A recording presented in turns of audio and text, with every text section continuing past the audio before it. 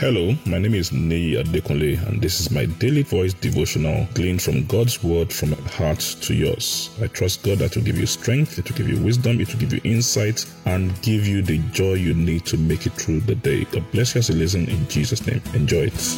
A great day to you in the name of Jesus. We thank God for His help and His grace. All this month we are talking about the time master. What we are saying is that God has the ultimate control over time. We've come into a new year. We have 12 months ahead of us, 52 weeks, 365 days. We've already used some out of it, but it's important we understand, no matter what, that God is ultimately the master of time. He's the creator of time. But guess what? He's left that within our control.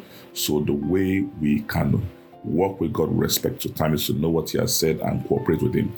There's a way that life is designed, especially since the fall, to make time work against us, to make time pressure us. Oh, the people call them deadlines, and these deadlines, I don't like the word deadline because of the word death. But there's time pressure on us, and when we work with these timelines, a lot of us feel pressured. We feel contained and all that. But the truth is this: God created time to work for us, not to limit us, not to work against us. And it's important we understand how to do this. And reading through the Word of God, we see how God used His Word to regulate time. We saw that God created time in the book of Genesis, chapter 1. We saw the two great lights, the sun and the moon He created, and how He used it for them to regulate the times, the season, the days, and the years of our life. We see the different people we see the Bible that's cooperated with God based on what He has done and, regulated time to work for them. But it's not enough to see these things in the Word. It doesn't happen because we see them in the Word.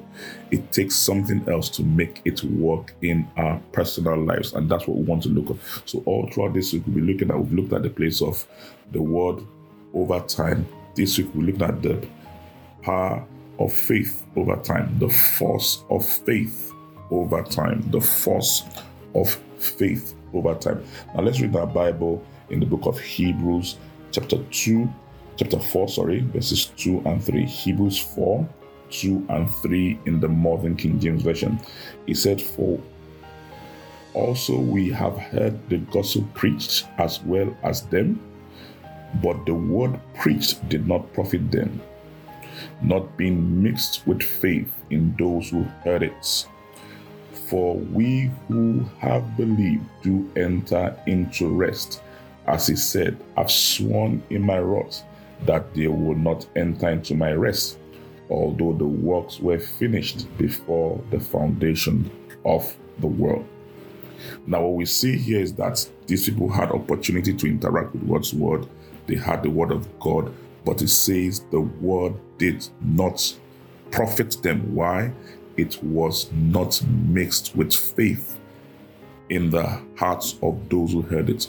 So it's amazing to hear the word of God.